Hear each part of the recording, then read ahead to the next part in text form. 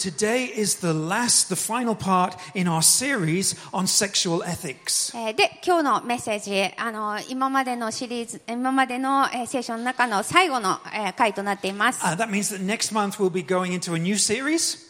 で、この、性だったりジェンダーだったりということを今回で終えて、ということは来週から新しいシリーズが始まります。 And the study guide for that, you can download it from our website. It's already up there, it's ready. Not going to tell you what it is, that's a surprise. その、メッセージの Go to the website. はい、スタディガイドももう出来上がってウェブサイトの方に載ってますので、ぜひ使ってください。で、何のシリーズになるかっていうのは、今はサプライズに置いときますって言っても載ってますけど、はい。So we've been exploring marriage and sex, same-sex attraction and gender. はい。では、今まで私たち、同性愛のことであったり、結婚のことであったり見てきて、ジェンダーのことを見てきています。Three big topics. で、すごく大きな、こと3つです。Today's message is going to be built on the foundation of the previous messages. で、今日のメッセージもまた、今までのメッセージに、なんていうんだろう、引き続いてという形になっています。So, if you haven't been following along, I encourage you to go back to the beginning and just watch the whole series. なので、今回の、メッセージが初めてだなっていう方は、ぜひ、このシリーズの最初から聞いていただけたらと思います。But last week we started looking at gender. で、先週からジェンダーということに関して見てきています。And next slide, we divided gender into two parts. そしてこのジェンダーという中でも、このスライドにあるように神の似姿に作られたものと2つに分けて、見てきています。Last week we looked at what it means to be image bearers. で、先週は神の似姿に作られた者たちっていうところで、このジェンダーのことを見てきました。And this week we're looking at what it means to be community sharers. そして、今週はコミュニティを分かち合う者たちということで、このジェンダーに関して見ていきたいと思います。The first part of this message is going to be very practical. で、今日のメッセージの半分は、すごく実用的なことをお話しします。And not a lot of scripture. なので、あんまり聖書箇所出てきません。Because I'm really building on what we talked about last week. なぜなら、もう先週お話ししたことの上に、今日の、話があるからで But the す。second part of today's message is based on Acts chapter 8, verse 26 onwards. So you can have that ready. We're going to read that all the way through. でも、今日のメッセージの後半は、使徒の働きの8章21節の方からお読みしますので、はい、そういうふうな流れとなってます。Let's pray. はい、では祈りましょう。Lord, we just come before you eager to hear and to learn from your word. 天のお父様、私たちはあなたの御言葉から聞き学びたいと切に願っています。We recognize that we live in a world that has many distorted ideas about sexual ethics. この性的倫理ということに関しても、本当にたくさんの歪んだ考え方や理解がある、そのような世の中に私たちは生きています。So Lord, today we just ask that you bring your truth to bear on this whole area of gender. ですから神様、今日このジェンダーという、そのことに関して神様、御言葉から語ってください。We ask this in the name of Jesus Christ. イエス・キリストの皆によってお祈りします。 Amen. アーメン。 Right. So last week we explained two particular phrases or terms. で、先週、前回ですね、この2つの言葉を説明しました。We spent a lot of time looking at intersex conditions, and then this week we're looking at gender dysphoria. インターセックスっていうことを、先週はよく見ました。そして、今週、性別違和っていうことに関しても触れていきます。We asked the question, how do you respond to these matters? で、私たちはこのようなことに関してどういうふうに応答したらいいんだろうかっていうふうに考えます。And then we divided our response into three sections. で、この答えっていうのをまた3つに、分けて考えています。Last week we looked at responding to those with intersex conditions. で、先週はこの、インターセックスの方への応答っていうことを見ました。This week we're looking at responding to those with gender dysphoria, and we're looking to responding to those who want to diminish the binary nature of gender. 今週は、性別違和を持つ方への応答ということと、あと、ジェンダーの二元性の破棄っっていうのを望む方にどう応答したらいいのかっていうことを見ていきます。So let's begin with responding to those with gender dysphoria. なのでこの性別違和を持つ方への応答っていうことを見ていきたいと思います。What's the Christian response? クリスチャンとして私たちはどのように応答したらいいんでしょうか。I want to divide this response into two sections. で、このことについては分けて2つに分けて考えます。Next slide, a brief overview of the problem, and then 4 practical steps for engaging. 一つ目にこの問題の大まかな概要ということを見て、それから寄り添うための4つのステップっていうことを見ていきたいと思っています。So there's been a theme throughout this series. このシリーズを通してテーマがあります。Next slide. And it's been this. It's been compassion and clarity. それは思いやりということと、それから明確さということです。Compassion prompts us. It's different from sympathy. 共感とも、思いやりっていうのは要するに、同情とはまた違っています。We live in a culture that is very sympathetic. 私たちの、この生きているこの文化っていうのはとても、同情心にあふれていると思います。Japanese culture is very sympathetic to those on TV who are transgender.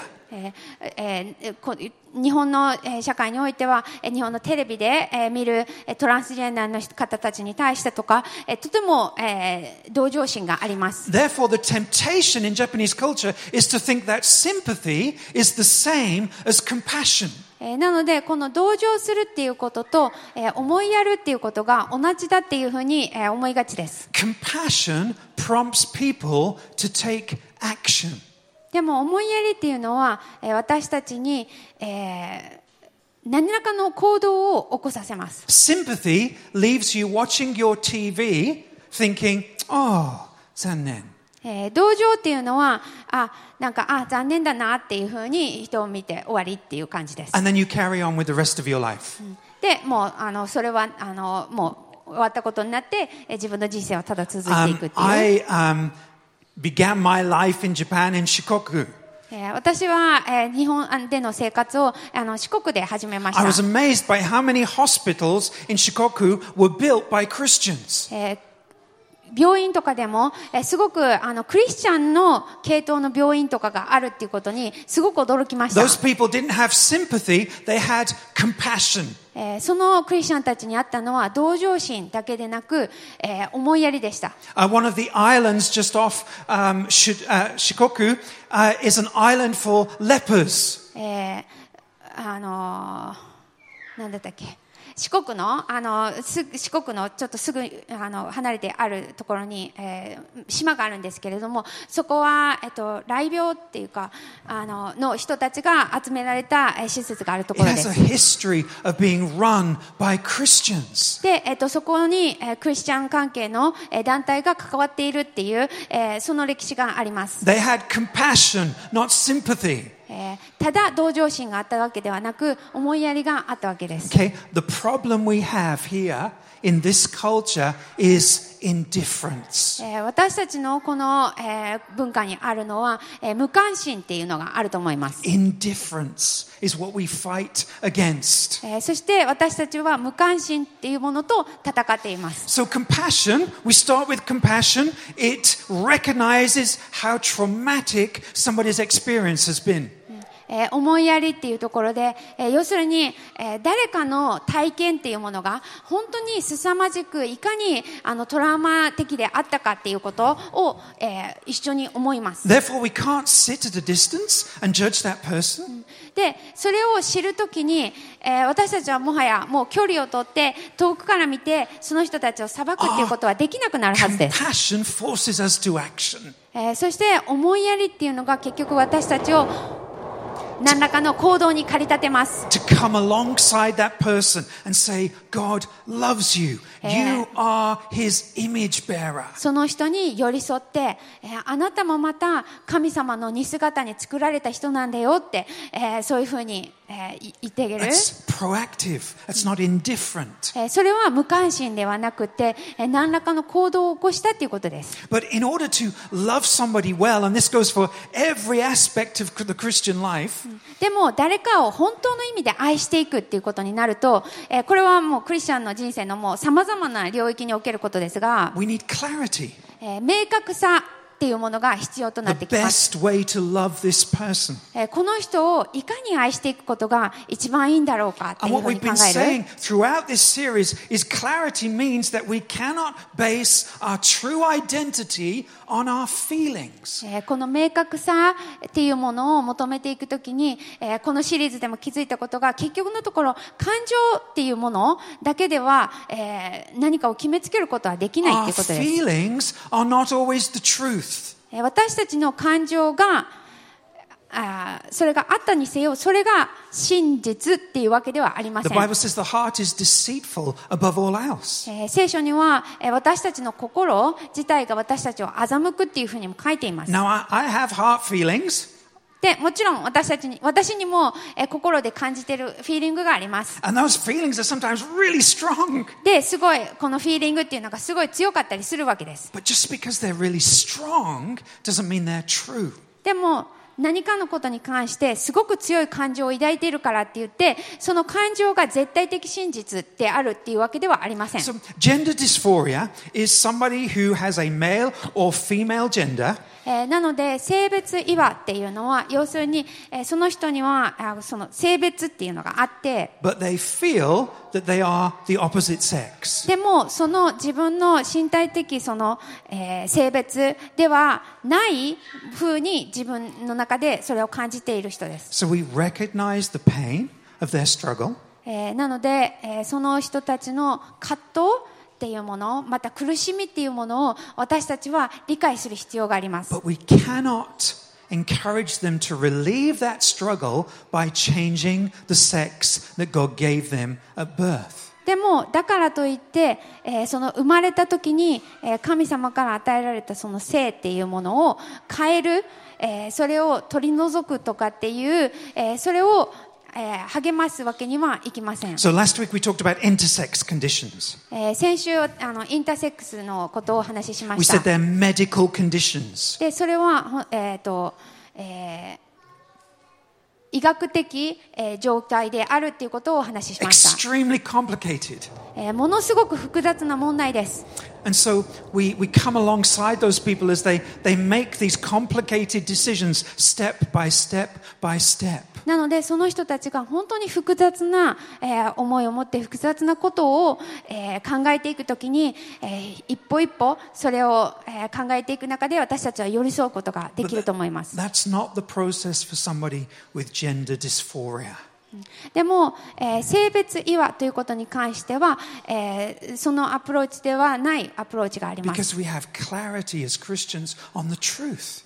なぜなら私たちクリスチャンとしてその真理っていうもの、真実っていうものが、聖書にあるからです。 So think about this in terms of how you as a Christian might counsel somebody who's suffering from anorexia. なので、皆さん、少し考えてみてください。拒食症の人がいたとします。 They feel that their body is overweight. でその人に皆さんが寄り添っていくときに、その人は、自分は太りすぎだって思ってる。だから食べられないってそういうふうに思ってるんですね。Okay, I feel it and I see it, so I know it's truth, okay, in my life. で、私の場合は太ってるなって感じて鏡を見たら太っててそれで終わりだなって思うんですが、 But they feel it, but it's not the truth. でも、その人たちは、実際は本当に太ってないけれども自分は太っているっていうふうに思ってい So they る。 continue to eat less. なので、食べるのを減らそうっていうことになって、 So you and I would hopefully have compassion for them. なので、私たちが、その人に対して、思いやりを持つっていうことを、私たちはいいなと思います。 But we wouldn't agree with them. でもそうだね、食べなくていいよっていうふうには同意はしないわけです Can you ね。 imagine if your counsel as a Christian to somebody suffering from anorexia is, yes, you are overweight, just like you say you are. もし、そのクリスチャンのカウンセラーの人がその人に、太りすぎだよ。だから、あなたが思っている通り、感じている通り太りすぎだよって言ったとしたら、That wouldn't be clarity. それは、明確さをもたらしたっていうわ Now, け the ではありませ problem ん。 we face is that speaking clarity often requires us to feel uncomfortable.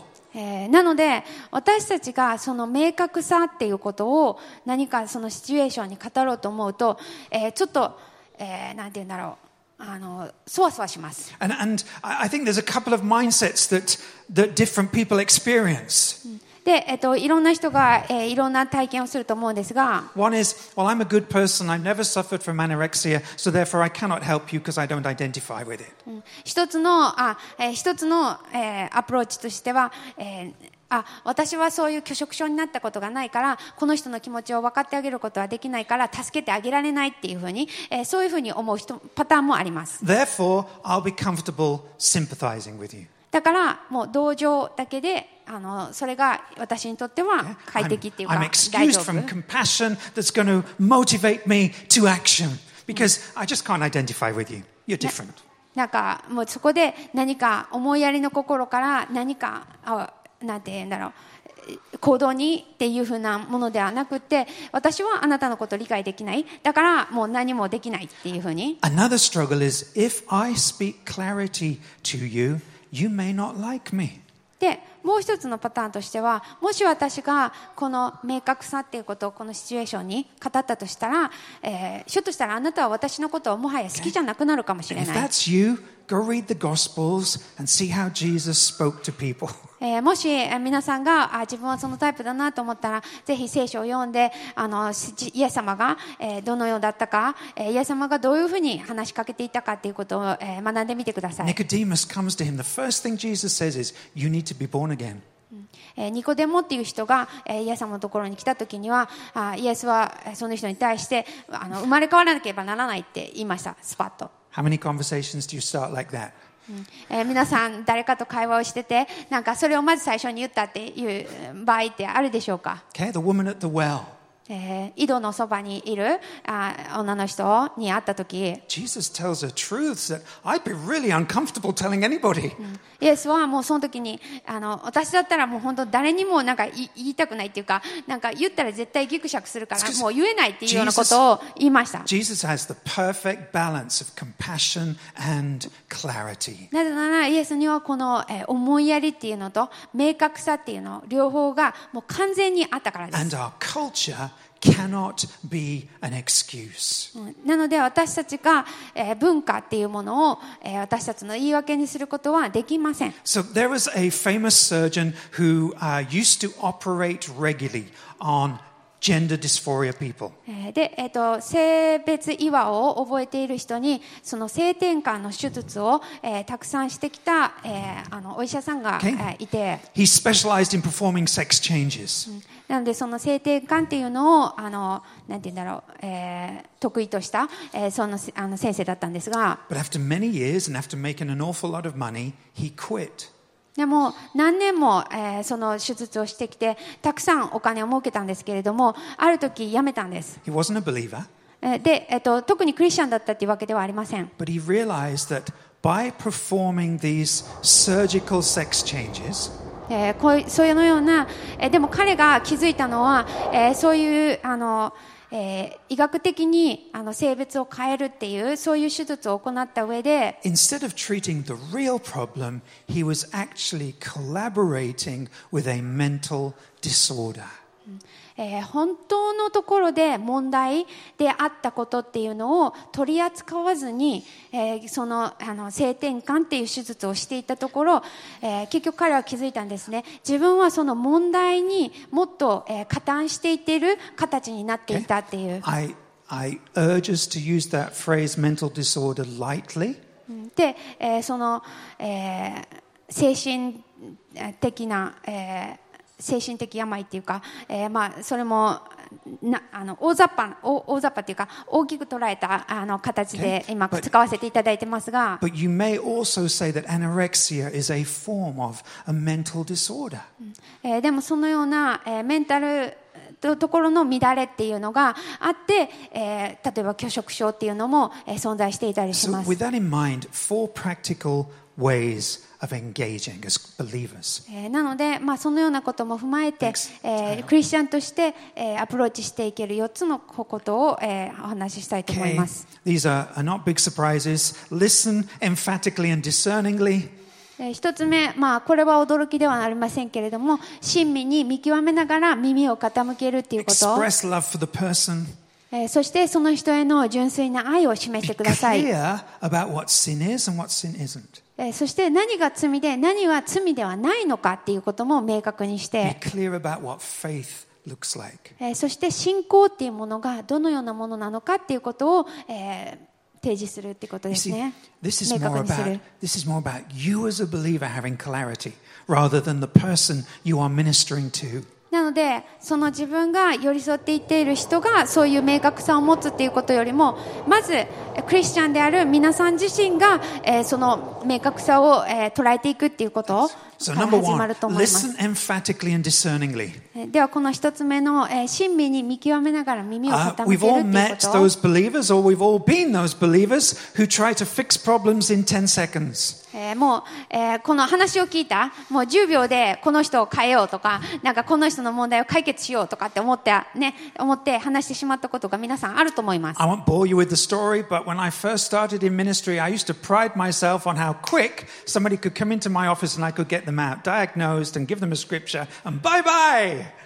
で、特に例を挙げませんけれども、私がミニストリーを始めた時には、誰かがもし問題を、持って入ってきたら、私の戸を叩いたら、そういう人が入ってきてから、どれだけ早くその人が部屋から出ていけるかっていうところ、なんかそこになんて言うんだろう、プライドを持ってました。I forgot to genuinely listen and try to understand the other person's pain. 本当にその人に耳を傾けて、その人の痛みを聞くっていう、本当にそのことができていなかったなって思いま See, す。 whether their pain is right or wrong, it's real to them. その痛みが間違ってる正しい関係なく、その痛みがあるっていうことは彼らにとっては、もう痛みがあるんです。 So I can affirm their struggle. だからその葛藤に関して私たちは、そうだねって、寄り添うことができるんです。 But I cannot necessarily affirm their conclusion. ただその彼らの結論っていうものに同意するっていうことができないかもしれません。 So somebody might say, I suffer from gender dysphoria.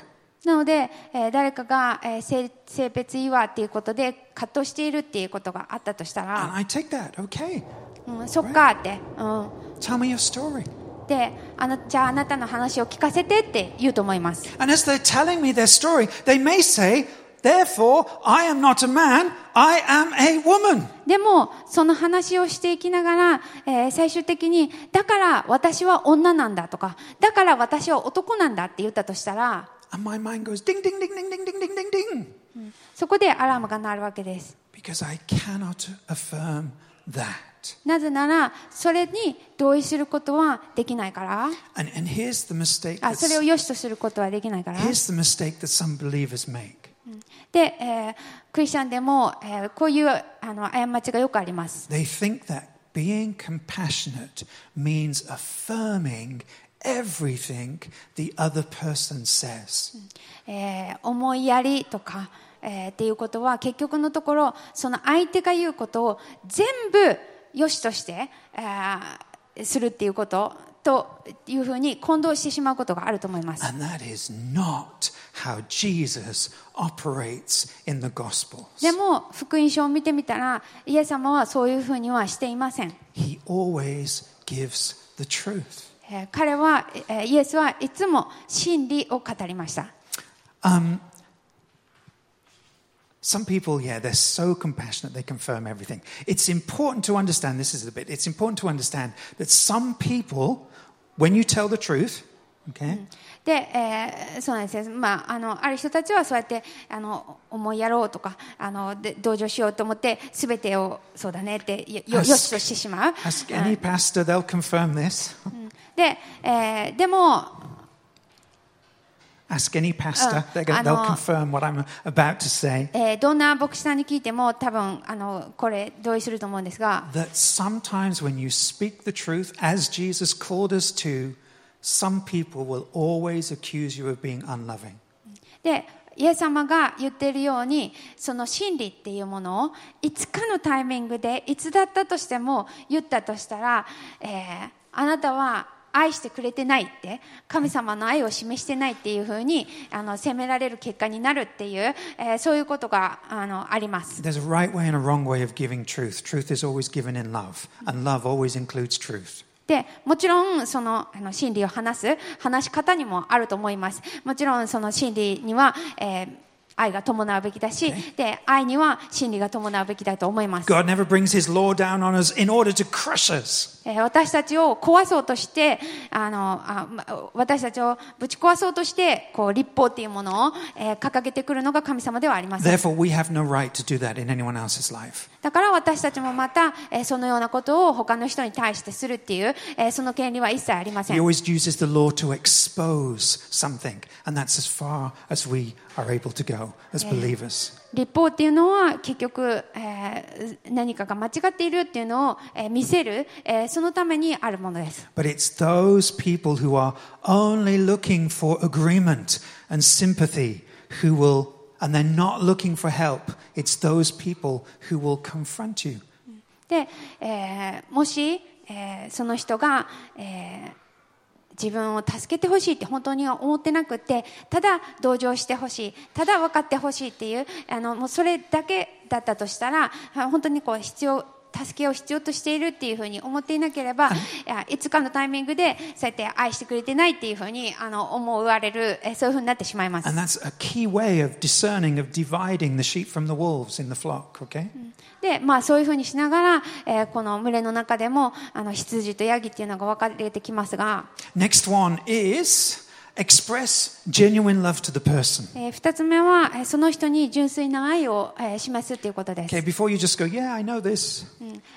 そんなことぐらい分かってるよって思う前に、God loves us before we trust Him. God loves us before we get our lives cleaned up.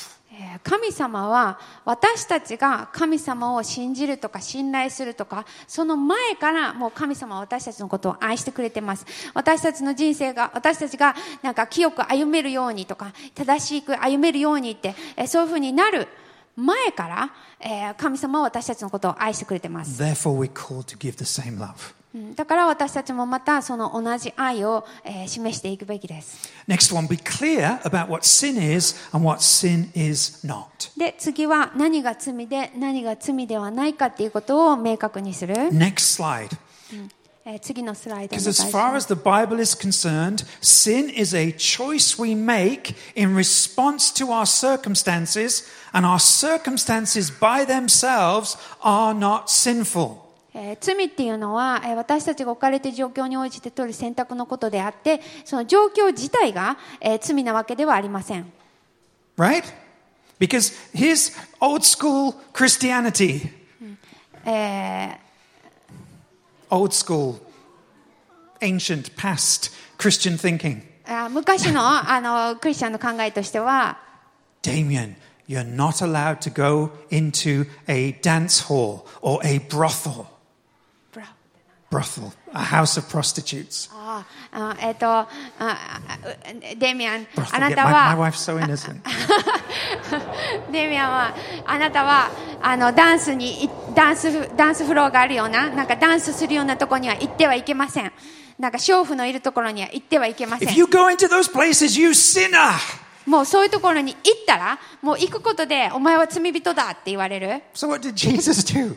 じゃあイエス様はどうしてでしょうか。 That's where Jesus went. イエス様はそういうところに行ったわけですよね。 Okay? What I do in the brothel and the dance hall, that could lead me to sin. でもそのダンスフロアであったり娼婦の家であったりっていうところで何かをする、それが結局罪につながっていくかもしれないっていう。Jesus says it's not sinful to be born blind. そしてイエス様は、目が見えずに生まれてきた人、その人の罪のせいでそうなったっていうふうになったわけではないって言いました。Not sinful to be born intersex, to be born questioning your identity. なのでその、目が見えずに生まれてきたっていうことが罪ではないし、その、性的アイデンティティが混乱して生まれてきたっていうのは罪ではありません。We live in a fallen world and not everything is the way God originally intended it. 私たちはこの壊れてしまっている、世界に生きています。だからもともとすべてが神様が意図したような状態ではないわけです。So being born a certain way is not sinful, but it's the choices we make afterwards that can be sinful. なので、そのような、壊れた世界に生まれてきた、そのような壊れた状態であるっていうこと、それは罪ではありません。でもその状態の中で何をするかっていうところで罪が生まれるかもしれません。To hate God and blame God, that's sinful. 神を嫌う、神のせいにする、それは、罪深いことです。If I trust in my sex change to give me my identity, that's sinful. もし自分が性的転換をすることによって、自分にはアイデンティティがもらえるって思ったら、それは、罪です。So here, this is where we need to understand the difference between what is sin and what isn't sin. なので、罪っていうことと罪ではないっていうことの中で、A genuine Christian can come up to you and say, I experience gender dysphoria. クリスチャンである人が、もう本当に純粋にクリスチャンで、神様を信じている人っていう人が、皆さんのところに、私は性別違和で苦しんでいる。性別違和を感じているっていうことはあるかもしれません。A genuine Christian might come up to you and say, I am transgender. And what they mean by that is that, it's an adjective. で、ひょっとしたら、クリスチャンの人が、私は、トランスジェンダーで、要するに、その自分の性と違うことをしたくなると。Like I might come to you and say, I'm Caucasian and I'm 48 years old and I'm slightly overweight. で、それがちょっと私が皆さんに私は白人で48歳でちょびっと肥満ですっていうそういうふうな自己紹介するのと似てます。And the only thing some people will remember from today's message is my age. で、多分これを言ってこのメッセージから皆さんが覚えているのが私の年齢だけっていう可能性もあるんですが。But a genuine Christian will not say, I am transgender, as in this is my identity. How dare you try to change me? でもそこで、純粋なクリスチャンとして、言わないであろうっていうことは、私はトランスジェンダーだ。そしてそれが私のアイデンティティだ。So, next one. Be clear about what faith... だから私を変えようとしないでくれ。っていうことではないと思います。次は、はい、なので次は、信仰とはどのようなものかということを明確にします。So to live as a believer, and this is all of us, means that we live as though God's word is completely true. 私たち、クリスチャンは、この、聖書のこの神様の言葉っていうのは絶対的に真実だ、真理だっていうふうに信じてます。And the role of every believer is to align their life.Every aspect of their life with the truth in the Word of God. なので、クリスチャンはみんな、もう誰も彼もがこの真理っていうものに沿って歩もうと、そこに向かって歩んでいるわけです。歩んでいくものです。Here's a picture of a picture. で、これがある、絵画の写真ですが、Okay? Think of your life as a flawed masterpiece. 皆さん自分の人生を、ちょっと傷がついた最高芸術作品だと思ってください。But because the painting is so valuable, でもこの、絵画っていうのがものすごい価値がある。Restorers make lots of effort to restore the painting to its original glory. なのでちょっとこの絵画がダメージを受けているっていうそういう状態であるっていう時にその、それを修復する人はどうにか元の絵画のように修復したいって思いますよね。They study the original artist's intent. もともとその絵画を描いた芸術家がどういうふうな意図で描いたのかとか、 But what they do not do そういうことも綿密に調べて、その修復作業っていうのに取り掛かります。 is restore the painting by changing it. でもそこでしないことは、その絵画を修復する過程で変えるっていうことはしませんよね。No art restorer would restore the Mona Lisa by turning her from a woman to a man. じゃあこの絵画に傷がついたから、ちょっとダメージがあるから、修復しようってなった時に、その絵画を修復する人はまさかこのモナリザを、男の人に変えるとかっていうことはしませんよね。 Because that would be to change the artist, the creator's original intent. なぜならその芸術家の元々の意図したものを変えてしまうっていうことだから。 We all live between the tension of now and not yet. 私たちはみんなこのすでにでもまだっていう本当にこの緊張感の We 中 are に生きてい all ます。 being restored to the creator's original intent. 私たちは、みんなこの元々の絵画の、意図としてこう作り変えられたわけです。 And the promise is that one day there will no longer be any sin within us or outside of us. そしてある時が来ると、もう完全にもう罪っていうのが私たちのうちにも私たちの周りにもないっていう、そういう状態の日が来ますよって言ってくれてる。 Therefore, it's not how we feel that determines who we are. It is what the Bible says about who we are. だから私たちが自分のことをどう感じるかっていう、それが私たちが何者かっていう、その答えではなく、聖書が私たちのことを何て言っているか、それが私たちが何者であるかっていうことへの答えなんです。 And Christians do not change instantly. クリスチャンになったからといって、何もかもが一瞬に、変わるわけではありません。 10 minutes in my pastoral office in the early days did not instantly change people.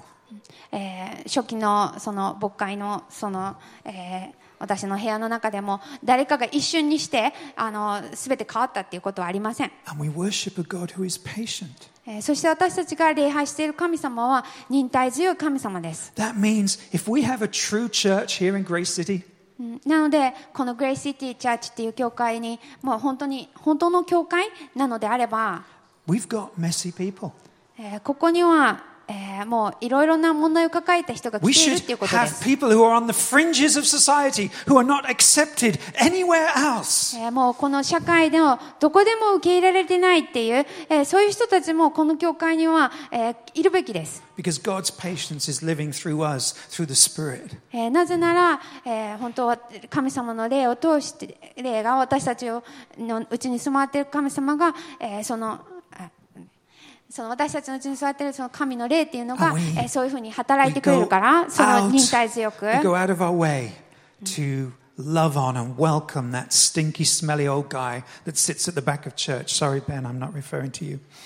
で、本当にこうなんて言うんだろう、ちょっと臭かったりとか、汚かったりとか、そういう人たちでも、ちゃんと来れる、そして迎え入れられる。 But we keep bringing clarity. We keep pointing them to Jesus Christ. で、そういう私たちは人に、その神様っていうイエス・キリストっていうのを指し示していくんです。 And what I'm saying is, just because you are in person with one another does not mean this is happening.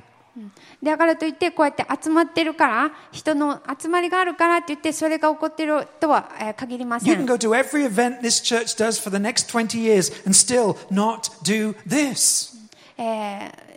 この教会にこれからの20年間全部のイベントに出席したとしても、だからといってその、ことを行っているかって言ったらそうではないかもしれ Because な it い。 means being intentional.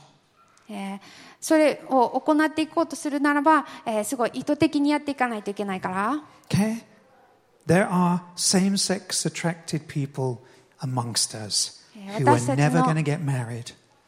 私たちの周りにも、私たちの間にも、そう同性愛っていうものを持っていて、一生結婚しないかもしれない、人もいるかもしれません。There are people who are desperate to get married, but because of circumstances cannot. また、本当に結婚したいと思っているけれども、状況がゆえに結婚できないっていう人たちもいます。There are people here this morning who are lonely and miserable. そしてまた、孤独で、寂しい思いをしている人たちも私たちの中にはいます。And all these people need is deeply relational community, not 5 minutes of general chat at the end of the service. その人たちに必要なのは、本当に深い交わりのある、また深い愛のあるコミュニティです。ただ5分喋って OK っていうんじゃなくて。Guys, I just want to speak to you for a moment, okay? 特に男の人たちに、話したいです。I don't know if anyone's read any old Victorian letters between one man to another. ビクトリア女王時代、19世紀後半とか、そのビクトリア朝時代の、男性が書いた手紙を読んだことがある人いるでしょうか。When you do and if you do, it's easy to presume they were gay.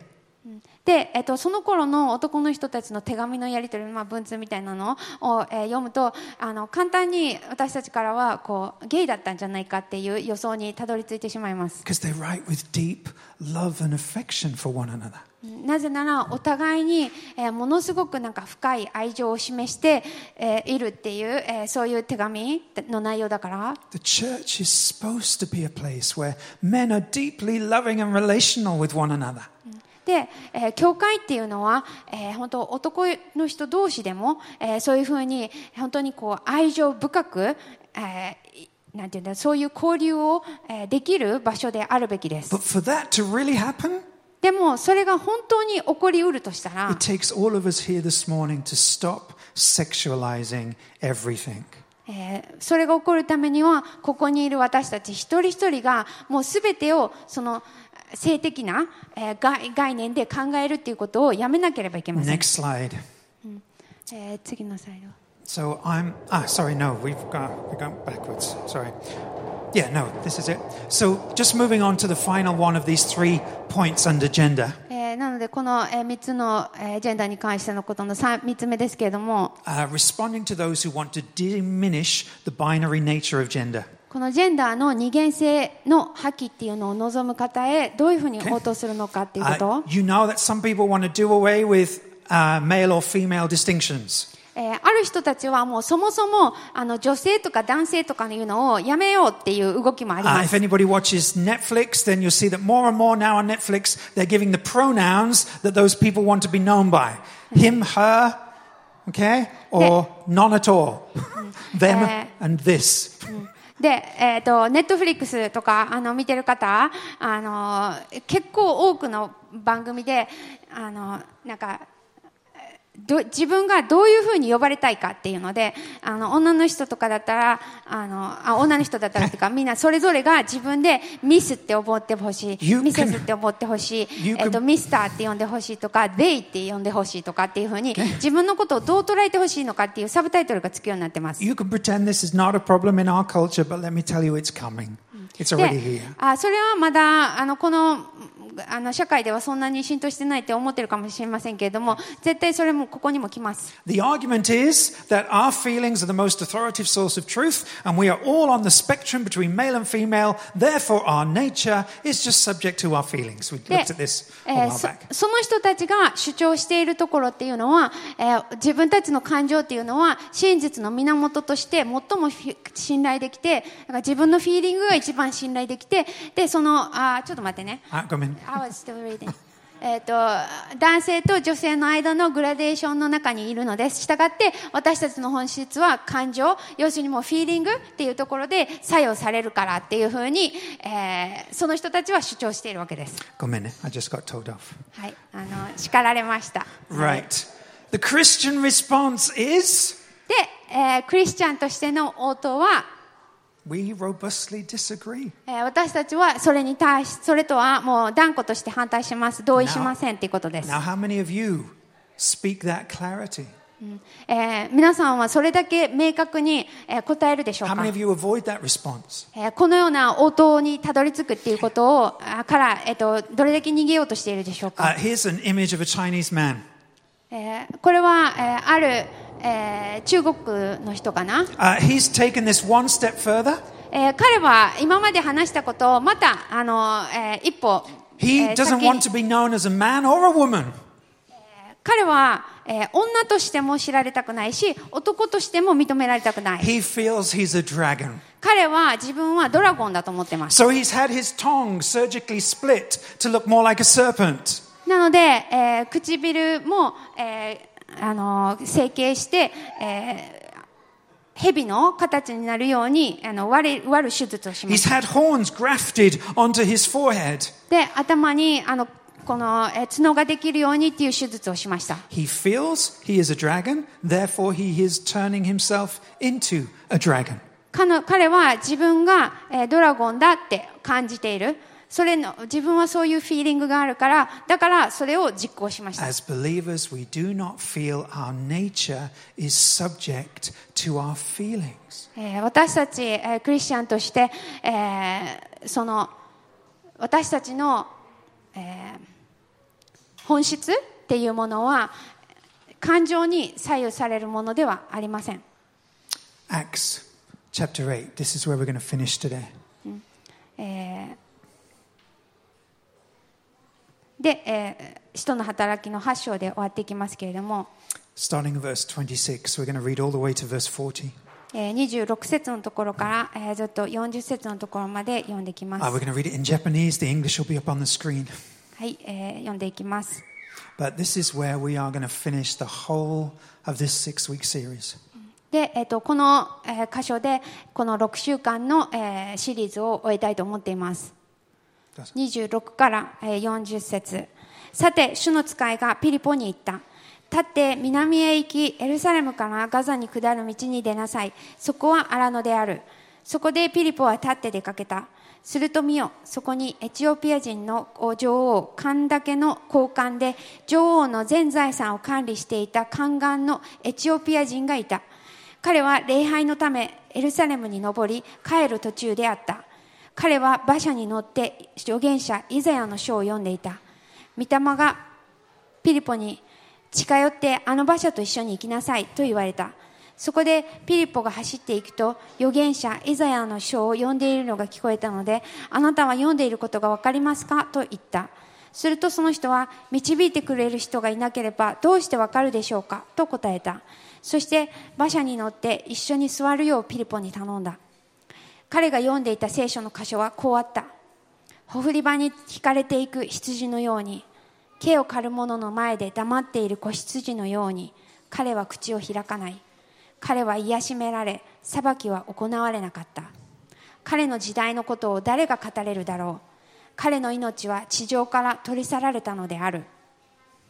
宦官はピリポに向かって言った。お尋ねしますが、預言者は誰についてこう言っているのですか。自分についてですか、それとも誰か他の人についてですか。ピリポは口を開き、この聖書の箇所から始めてイエスの福音を彼に伝えた。道を進んでいくうちに水のある場所に来たので、宦官は言った。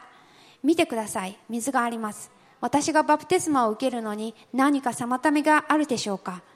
そして馬車を止めるように命じた。ピリポと宦官は二人とも水の中に降りて行き、ピリポが宦官にバプテスマを授けた。二人が水から上がってきたとき、主の霊がピリポを連れ去られた。宦官はもはやピリポを見ることはなかったが、喜びながら帰っていった。それからピリポはアゾトに現れた。そしてすべての町を通って福音を述べ伝え、カイザリアに帰った。The angel tells Philip, go find the eunuch. 主の使いがピリポにこの宦官を探すように言ったんですね。見つけるように。In other words, God cares about the eunuch. 要するに神様はこの宦官っていう人たちのことを心に留めておられます。We don't know if he was a eunuch from birth, a eunuch by choice. 私たちにはこの宦官のエチオピア人っていう人が生まれた時から宦官だったのか、後に宦官となったのかっていうことは分かりません。But we know he's a eunuch. He's without sexual relationships. でも私たちに分かるのは彼が宦官であったということ、その性的関係っていうものを持たずに生きている人であったっていうこと。 On the outside, he's a court official. 外面としては、彼は、その高官でした。On the inside, he's probably got lots of internal struggles. でも心の中にはたくさんの葛藤があったと思います。 He's not only reading the Bible, we're told specifically he's reading Isaiah. ここで、ピリポが近寄っていった時に、この宦官が聖書を読んでいたっていうだけでなく、イザヤを読んでいた、どの箇所を読んでいたかっていうことも書かれています。 And as he reads Isaiah, he identifies with the person he's reading about. このイザヤを読んでいる時に、自分とこの読んでいる人のことを、映して見えたんですね。 Look who he's reading about. 誰のことを、読んでいたでしょうか。 Next slide, thank you. Someone who's oppressed, someone who's afflicted. 傷つけられ、痛めつけられ、苦しんでいたその人でした。 Someone who opened not his mouth. そしてそのような状態の中でも口を開かなかった Next その人のことを読んでいました。 Someone who was judged and oppressed. Someone who was cut off from everybody else. 妨げられて、虐げられて、そして、正しい裁きを受けられなかった。そして、他の人から切り離された、断ち切られた、その人のことを読んでいたんです。 Look at what else he'd been reading in Isaiah. Next slide. そして次の、イザヤ書のところで、 Someone who had no form or majesty. Somebody who was not good to look at. 見るべき姿も輝きもなかった。もうそんな人が目を向けるような状態ではない。その人のことを語っていた聖書の箇所でした。 Next slide. Someone who was despised, rejected. 蔑まれ、そして、のけ者にされていた。 Someone who was acquainted with grief and sorrow. 悲しみの人で病を知っていた。そういう人。 And the eunuch starts to identify with that person. この宦官の彼は、この聖書の中に描かれているその人と、自分が重なりました。 And he says, is the prophet talking about himself or is he talking about somebody else? で、この時に、お尋ねしますが、預言者は誰についてこう言っているのですか？自分についてですか？それとも誰か他の人のことについてですか？ Next slide. で、次のスライド。 And here's one of the most beautiful verses in Scripture. そして、ここにまたすごく美しい聖書の箇所があります。 Philip told the eunuch that Isaiah was talking about Jesus Christ. ピリポは、口を開いて、このイザヤが語っていた人はイエス・キリストだよっていうことを言ったんです。 You see, we all open our mouths after church. 私たち、教会が終わってからも、いろいろお話をします。 We all open our mouths when we hang out in each other's homes. そして、お互いの、家で会ったりとかするときにもいろいろしゃべりをします。 But how much of that begins with Scripture and points people to Jesus Christ? でもどれほどに私たちは、口を開いたときに、イエス・キリストのことを語り、そのことがイエス・キリストを指し示す、そのような言葉を語っているでしょうか。 Philip says, here's a man who was a eunuch by choice.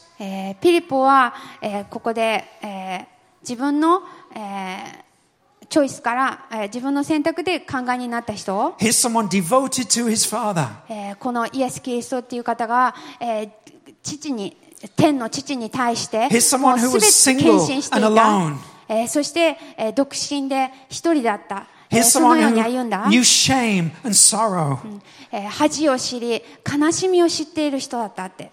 And then he looked the eunuch in the eye. そしてそのイエス・キリストを語った後で、ピリポはその宦官の目を見て、 And he said, Jesus did this for you. あなたのためにイエス・キリストはこのように来たんですよって。How many of you will do that for the stinky old guy when he comes to Grace City Church? 私たちはどれぐらいここの教会に足を運んでくる人にそのように口を開いているでしょ How うか。 many of you will say he took your humiliation and shame upon himself? あなたの恥とあなたが経験しているその軽蔑であったりっていうものをすべてイエス・キリストが負ったんですよって。 So that you might know a new life. そして本当新しい命を知っていくんです。 Can you sense the joy in the eunuch as Philip was ministering to him? このようにピリポが宦官に対して語っているとき、話しているときにその宦官はどのような喜びを覚えたか想像つくでしょうか。 As the eunuch received the gospel in the way that he could understand, 宦官が自分が理解できるそのようにこの福音というものが語られたときに、 next slide, because he had one more question. もう一つ質問がありました。 And I believe this is the question that a lot of believers have not answered for themselves. でこの質問に多くのクリスチャンがまだ答えていないと思います。 He says to Philip, is there anything that prevents me from being baptized? この宦官は言ったんですね。私がバプテスマを受けるのに何か妨げがあるでしょうか。 And the chariot stops. そしてもう馬車を止めるように命じたんですね。 And Philip takes the man down to the water. そしてピリポは宦官をその水のところに連れて行っ And he て、 baptizes him there and then. もうその時にその場所で洗礼を授けたんです。 You are fully known, fully loved, and assured of future glory. もう完全に愛されていて、完全に受け入れられていて、もう完全にその永遠の栄光っていうものがあなたに約束されているんですよって。I don't care what you look like. I don't care what you smell like. あなたがどういう見かけであったとしても、 If ど you- ういう匂いがしてたとしても、 If you have been plunged into Jesus Christ, もうイエス様にあなたがもうつながっているのであれば、 you are welcome in this body, the church, Grace City. もうこの教会、神の体であるその教会グレイスシティにもう歓迎されてるんだよって。 And if you've been welcomed into this body, そしてもし私たち皆さんがこの教会に歓迎されているのであれ by ば、 Jesus Christ, 私イエス・キリストは、 then it's my job to welcome you also. イエス・キリストがそうやって、歓迎しているのであれば、私たちもまた、歓迎するんです。 So this church's message だからこの教会が伝えているメッセージっていうのは、 is we are your family. 私たちはあなたの家族ですということ We で are す。 called to love and walk alongside you. 私たちは、あなたのそばを歩み愛し、 We pick you up when you fall down, もし、こけちゃったら、一緒に立ち上がりましょうと、 point you to our Savior, そして私たちの救い主であるイエス様に、 And 示していきますよと。 together we walk towards coming glory. そして本当来たる栄光っていうところに向かって一緒に歩いていきましょうっていうそういうことです。 We've gone over time today. はい、ちょっと長くなりました I'm け going れ to ど ask も、 you to stand. I'm going to close the service with a prayer. はい、では立ってください。一緒に祈って、この礼拝を終わりたいと思います。 Thank you for being patient with me today. 今日忍耐を持って、聞いてくださってありがとうございます。 Heavenly Father, we just come before you knowing that we are dependent upon you for help. 天のお父様、私たちは本当に神様、あなたの助けが、なければならないものです。 We know that not one of us in this room could stand before you and say that we are perfect in our own strength. この部屋にいる誰一人として自分が自分の力だけで自分は完璧だって言える人は一人もいません。 So as a family, we ask you to intervene in our lives. ですから神様あなたがこの神の家族に介入してください。 Remind us afresh of the depth and the breadth of your love. あなたの愛の深さ、広さをどうぞまた教えてください。 Renew our confidence again in the one that we call Lord and Savior. そして私たちが主と呼び私たちの救い主であるという方に自信を持って生きていくことができますように。 And help us to leave here today as the people you have called us to be. どうか神様、あなたが私たち召してくださったそのように歩んでいくことができますように。In the name of Jesus Christ. イエス・キリストの皆によってお祈りします。Amen. アーメン。